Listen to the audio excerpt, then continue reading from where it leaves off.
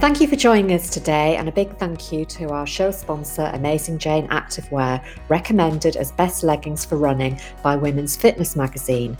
Karen and I have been trialling their designs for a few months and we can happily recommend them. All designs are cut to skim, not cling, giving you confidence to look and feel great and focus on performance. So if you'd like to try Amazing Jane Activewear, please use our listeners' special discount code RHH10 for 10% off all purchases at AmazingJane.com. Amazing Jane ship around the world, so please check their website for details. Intermittent fasting is a tool used by many runners to manage body composition. Today we're reviewing our most downloaded episode since we started back in April 2020. It was called Episode 18, Intermittent Fasting and the Female Runner. And we thought that some of you might find this information really helpful at this time of year in helping you get back on track with your healthy routines following the indulgences of Christmas. So we hope you enjoy it and look forward to seeing you in the new year.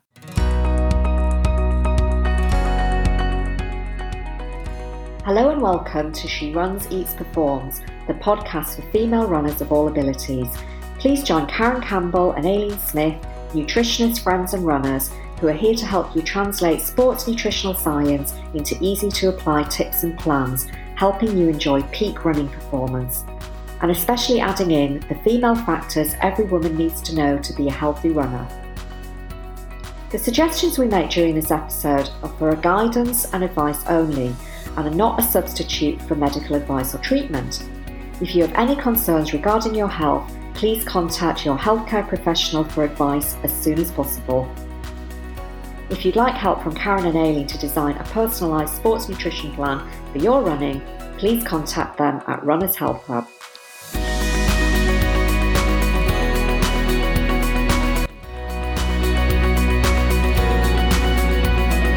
Welcome back. I'm Aileen and I'm here with Karen, and it's almost the night before Christmas. So Karen, before we introduce our topic, with Christmas in mind, I was just wondering if you'd be open to sharing what you're going to be doing over Christmas and what will you be eating?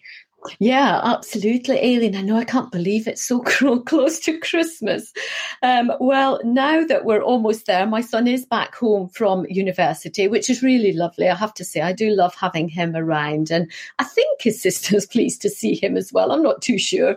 But anyway, Christmas Day, we will spend with Fraser, so my husband's parents, as we tend to spend alternate Christmases. So one year it's one set of parents, the next year it's the other. But then after that, we are hoping to go skiing, but it is still a bit undecided, I have to say. And we do tend to do most things last minute, so we might find that we don't get away at all. But we do hope to be able to go away. And actually thinking about our eating on Christmas Day, everybody except me will be having the traditional turkey meal. That's what everybody likes in my family. However, as you know, everybody knows that I'm vegetarian. So I have made a nut roast for myself, which I'm really looking forward to. And in fact, I decided on making that following our episode on festive foods, Aileen, because you made that nut roast sound really, really tasty. So that's what I've made for myself. And I will eat the vegetable trimmings that goes with the main meal, and that everybody else will be having. And then my dessert will be Christmas pudding, small portion, but Christmas pudding with ice cream, because I love that combination of hot and cold. But how about you, Aileen? Where will you be and what will you be eating? Oh, well, I'm glad my recommendations hit the spot for you, Karen, and you're making me in my mouth water just thinking about it. So, yeah, this year we're having a Christmas Eve get-together with friends, so that's going to be the main event, really. So my sister and I will cook, and it'll be quite informal. We'll prepare a lovely meal, and we do like cooking together, which is fun. And usually we'll serve it sort of buffet style because there's too many people to sit around the table. It's something we've done for a few years, and it's just really nice because friends and family can get together and then everybody can go off and have their own Christmas day. So we start usually around about 5 in the early evening. So that's when Christmas starts for us. Christmas Eve 4 or 5 o'clock. And I love all the foodie planning for Christmas, and I buy loads of food magazines, which are all focusing on Christmas at this time of year. So I get quite a lot of inspiration from that when I'm menu planning. So this year, always, I think for everybody, you've always got a mixture of people who, eat different things. But this year we're doing a venison casserole with roasted roots. And for the vegetarians, well, actually, I got this idea a bit from you because you talked about doing a Wellington. So I'm doing a chestnut and pistachio phyllo Wellington. So it's quite luxurious. It's made with mushrooms, cream cheese, cranberries, and then of course the chestnut and pistachio. So and then it's can I come to you for Christmas? Yeah, that sounds delicious. Give you a slice. Well, it can be eaten at any time of the year. Yes. I'm hoping there's going to be some left over, actually, because I think the nice thing is having leftovers the next day. Yes. But sometimes you don't make enough, or people go back for seconds. And I know. Because it's Christmas Eve, you have to be generous and not mind. Absolutely. And we've got a lovely friend who always brings dessert, so that helps. And we usually have a big cheese board, so it's really nice to do that. And then on Christmas Day, it'll be more informal. There'll be sort of a late breakfast brunch, a big walk, weather permitting, and a very easy early dinner. So usually 2 meals on Christmas Day, sort of a brunch and an early dinner. We're not going too traditional this year. We're making a monkfish tagine as a sort of an alternative to the more traditional meal the day before. So yeah, I'm looking forward to getting in the kitchen. Yes, yeah, I like that idea of having a non-traditional meal on Christmas Day. Okay, so now that I've drifted off into foodie kitchen talk, I need to bring myself back and introduce our topic today, which is actually a topic review. So because we're nearing the end of the year, we decided to have a little look back through our back catalogue of episodes and just see which ones were the most popular. And can you believe, Karen, that since we started the podcast, we've actually released over 90 episodes since April 2020, 92 to be exact. And we've reached over 21,000 downloads, which is very exciting. And well, I think it's quite an achievement, really. So thank you to Karen for doing this with me. And also thank you to everyone who listens and for all your loyal following. It really motivates us to keep going. So we do appreciate you. Yes, absolutely. I would second what you've said, Aileen. Thank you to everybody for being loyal and for following us. And thank you for being a great co-host, Aileen. Oh, gosh, feeling the love. Yes, absolutely. Anyway, so to date, the all-time, this is really surprising, but the all-time most popular episode is episode 18, which was about intermittent fasting and the female runner. So it must be a topic that is on everybody's mind. Mm-hmm. So we thought it would be a good idea to review this episode today and just include some updates from current research, if there is any. I've left that one to Karen, so you can tell us what you found.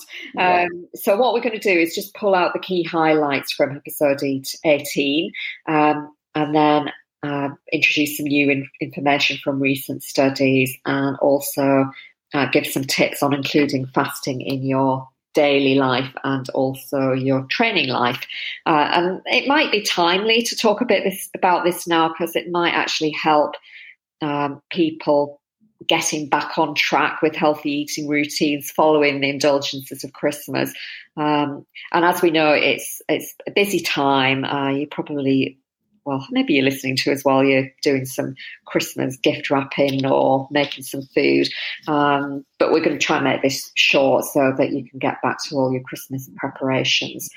So, Karen, let's get started. Would you start with just pulling out some of the key highlights from that episode 18? Yeah, absolutely. So the key things I think I wanted to pull out from that episode, Aileen, is that the there are various different approaches to fasting, which fall into 3 different categories, which are intermittent calorie restriction, alternate day fasting, and time-restricted feeding. Now, the intermittent calorie restriction includes the likes of the 5 to 2 and the fast 800 approaches. Now, the 5 to 2 is where you eat 500 to 600 calories on 2 days a week and eat to normal energy requirements, really, depending on how much exercise you're doing on the other 5 days. Now, the other type of intermittent calorie fast restriction, so that fast 800, is where you eat 800 calories every day for up to 12 weeks until you reach the ideal body composition. So those are the ICR, so that intermittent calorie restriction approaches. And then the alternate day fasting is when one day you eat to normal energy requirements, and then the next day you eat 25% of that energy requirements. So, for example, if you're eating 2,000 calories, generally, then you would be reducing that to 500 calories on the day where you're only eating 25% of what you need. And then the other one is the time-restricted feeding or time-restricted eating. And that's when you fast during a set number of hours each day and eat during the remainder of the daily hours. So that can vary for different people, from fasting for 14 hours, eating for 10, fasting 16, eating for 8, going right up to sort of fasting for 20 hours and eating for 4 hours, which I think is a very small window to be eating. And I think that probably the 16 to 8 ratio is the easiest to implement and to manage. And that's the one that I've tried, and I find that's the easiest to manage. Yeah. For me personally, when I use it, I find that the 14-10 works better for me. I just find that extra 2 hours is just too long before eating. So the 14-10, and I think maybe the 14-10 is a good place to start if it's something new, and then you can build on it from there. And sort of benefits that have people have experienced following these different fasting approaches to eating include sort of positive changes in body composition, so that loss of weight or loss of fat. And I think that's one of the key reasons why many people use fasting. Higher and more even energy levels, improved quality of sleep as well, and better recovery after endurance exercises. So there are lots of different benefits. But other factors that could influence these positive outcomes include that, it's maybe not just about the fasting, it's just about an overall change in a way of eating, because it could be that an individual's having better quality food plan generally, it's the food that they're eating is of a higher nutrient status, and it's leading to more blood sugar balance. So there are maybe other factors. It's not just about the fasting. Yeah, so lots of potential benefits. Is what we're saying, and I'm just building on what you said, Karen. I think some of the pros and cons of fasting are worth just picking or highlighting at the moment. And we did go into these in quite a lot of detail in that original episode.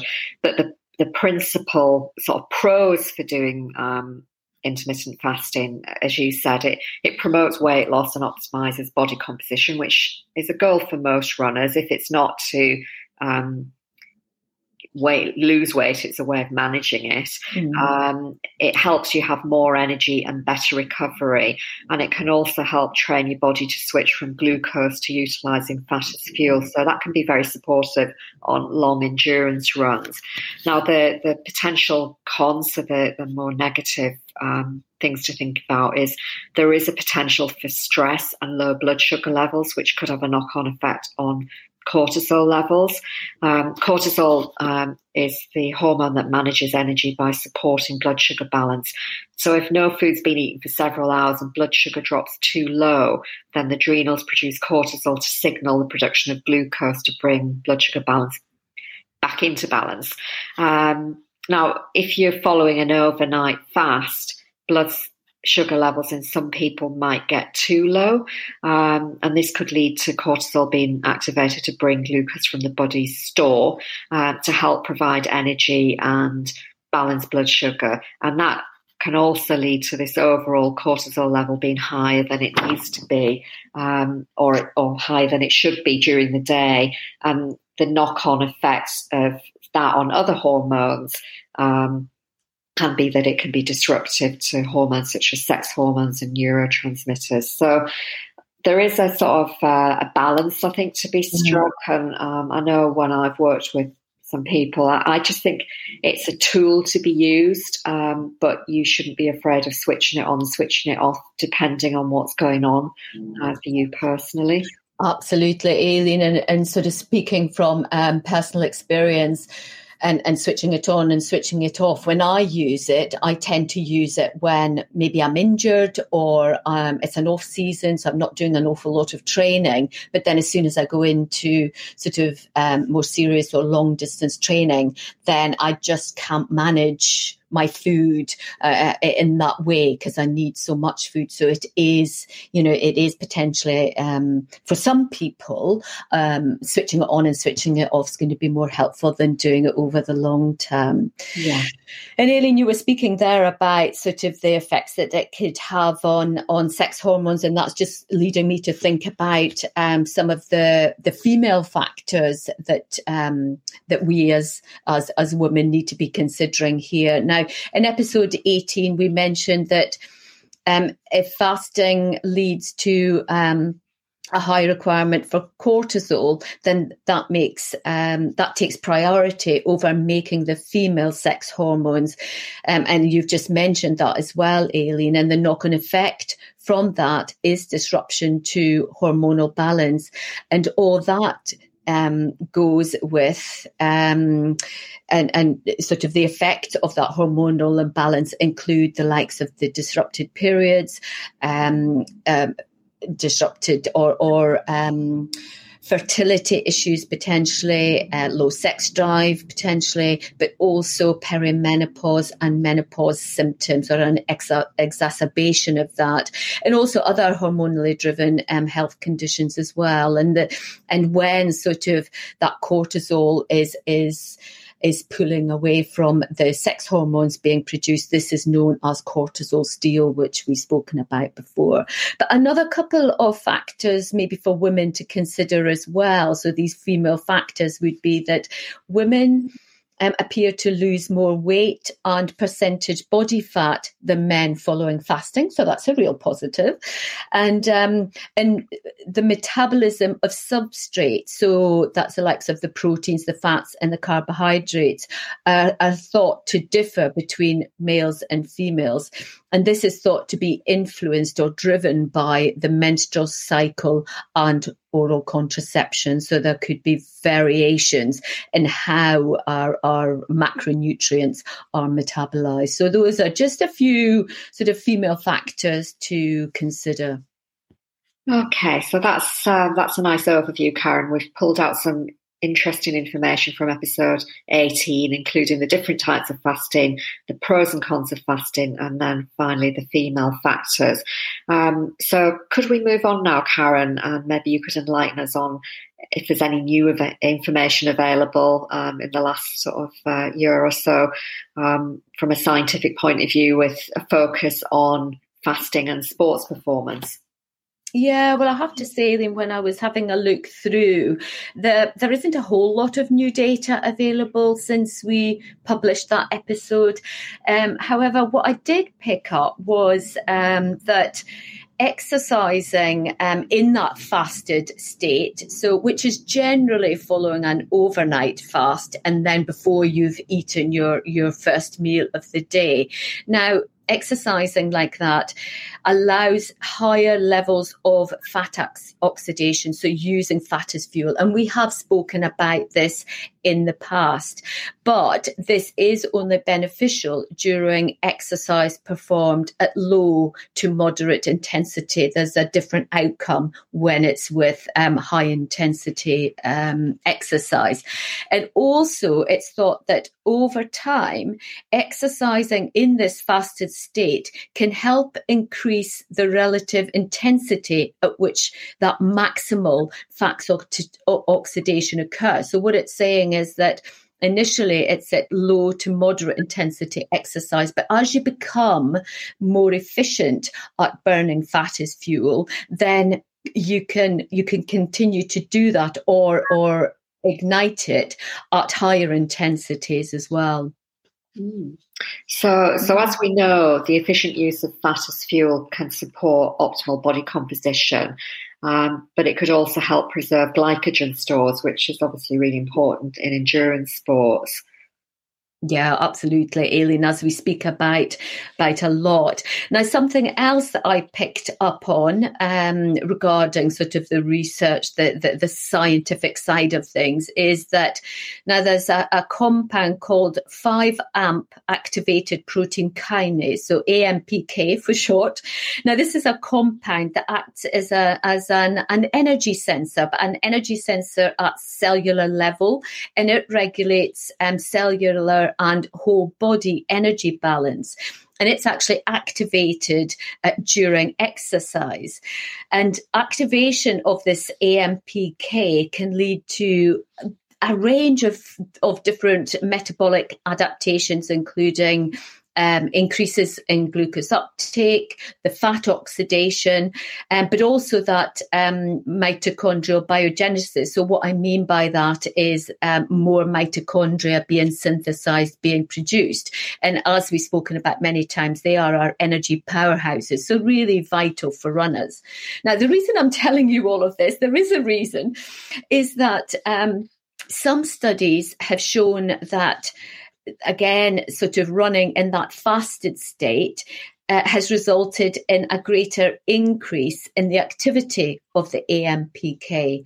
Now, again, this has been following a 1-hour steady state endurance exercise session, so around 65 to 70% VO2 max. So that's around that moderate exercise levels, and that by exercising in the fasted state, that really increases that AMPK activity.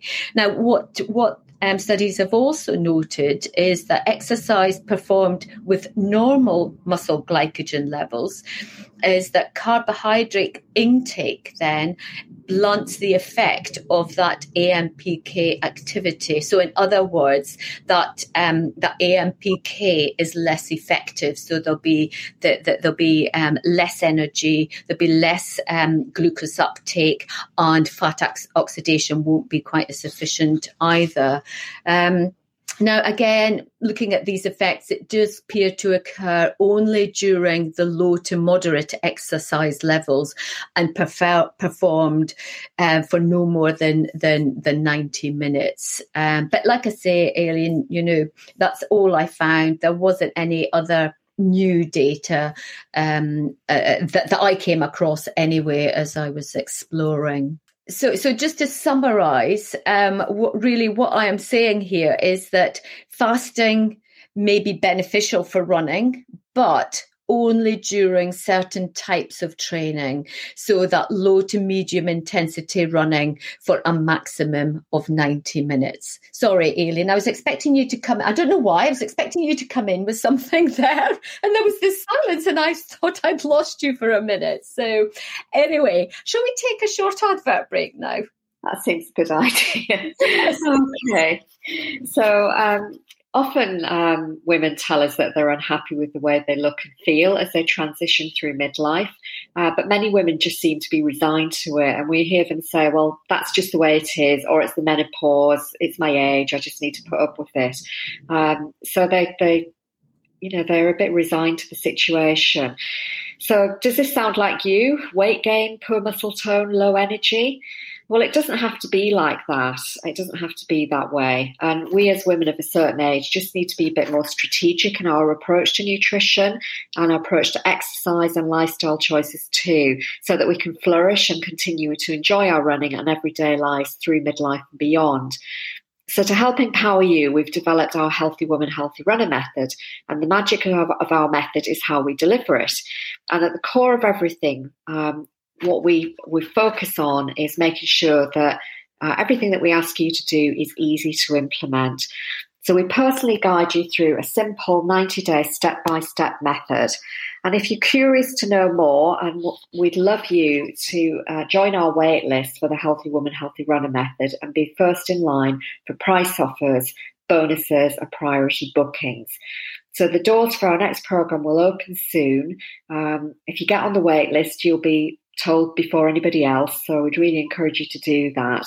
We'll put the link in our show notes, and all you have to do is click on it and complete the form and leave the rest to us. You can also check out our website, runnershealthup.com, look at Work With Us, and you'll find the Healthy Woman, Healthy Runner, and you'll get a lot more information about it. So we'd love you to join us on the wait list, and we'll be in touch as soon as we can. Great. Thanks, Aileen. Okay, so now we'll move on and look at some tips on including fasting in your daily life and also for your training, and some of which we did discuss in episode 18. So I'm thinking here of ways to get the best outcome.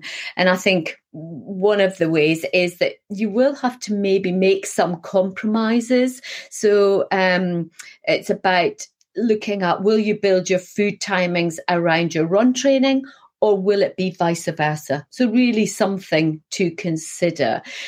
Now, I think I would start with the time-restricted eating first. I personally feel that the time-restricted eating is the one that might best fit and best support a running training schedule. And it's certainly the one and the approach that I use, like I was saying earlier. And an easy way is to run following an overnight fast, like I was saying, delaying breakfast, and then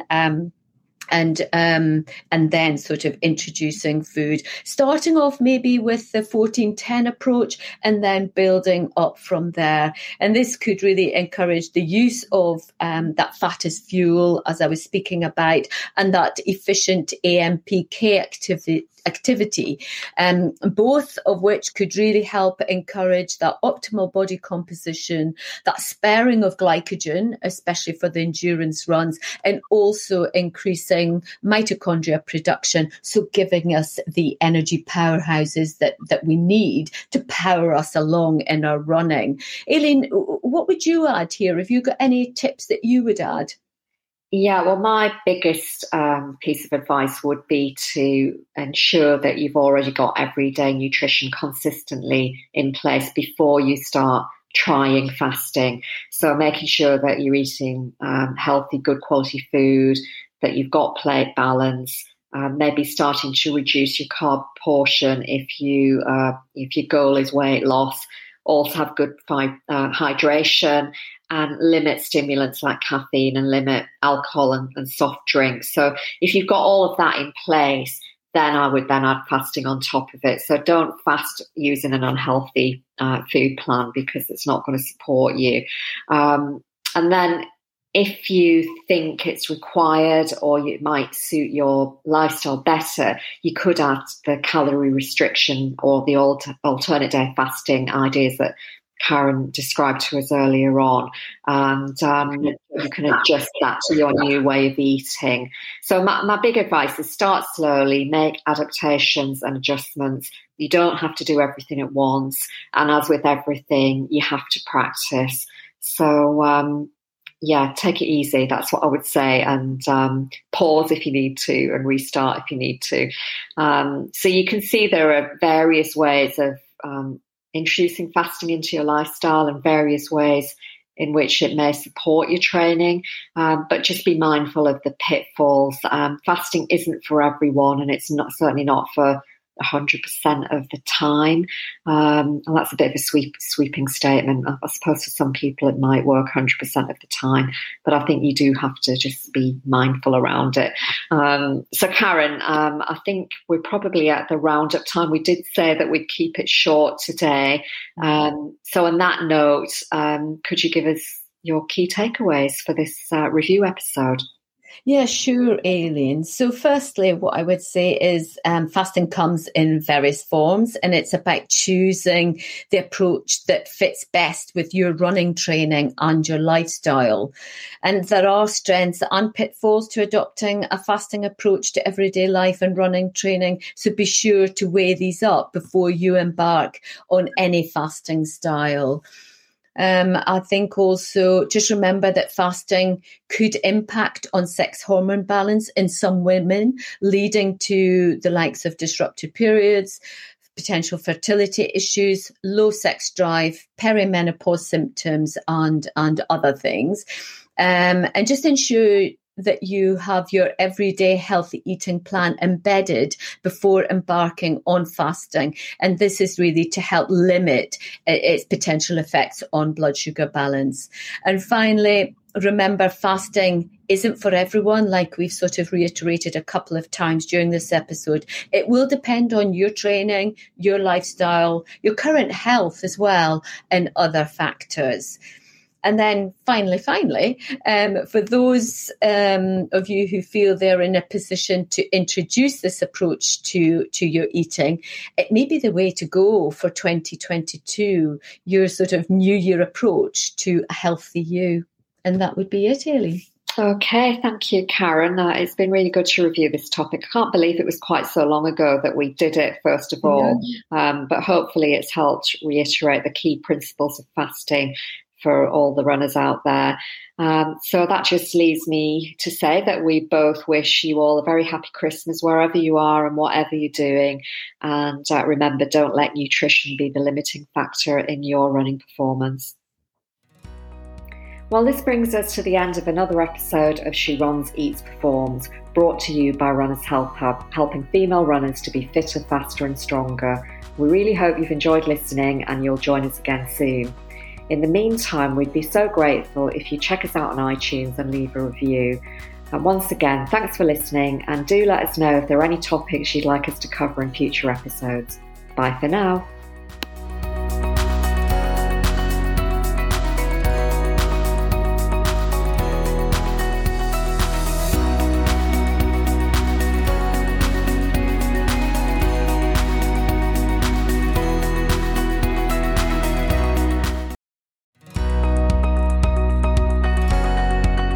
We'd like to introduce you to our show sponsor, Amazing Jane Activewear for women's changing bodies, recommended as best leggings for running by Women's Fitness magazine. We think they have everything a female runner needs. First of all, they are high compression to support your legs and bum. They have a deep waistband so they stay up and they don't move about when you run.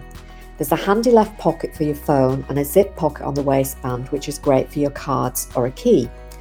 They also have a hidden tracker pocket for storing a GPS tracking device, and this is a unique safety feature. All Amazing Jane designs, including tanks and tops, are cut to skim, not cling, giving you confidence to look and feel great and focus on performance. Karen and I have been trialling wearing their range for a few months, and we can happily recommend them. So if you'd like to try Amazing Jane Activewear, please use our listeners' special discount code RHH10 for 10% off all purchases at AmazingJane.com.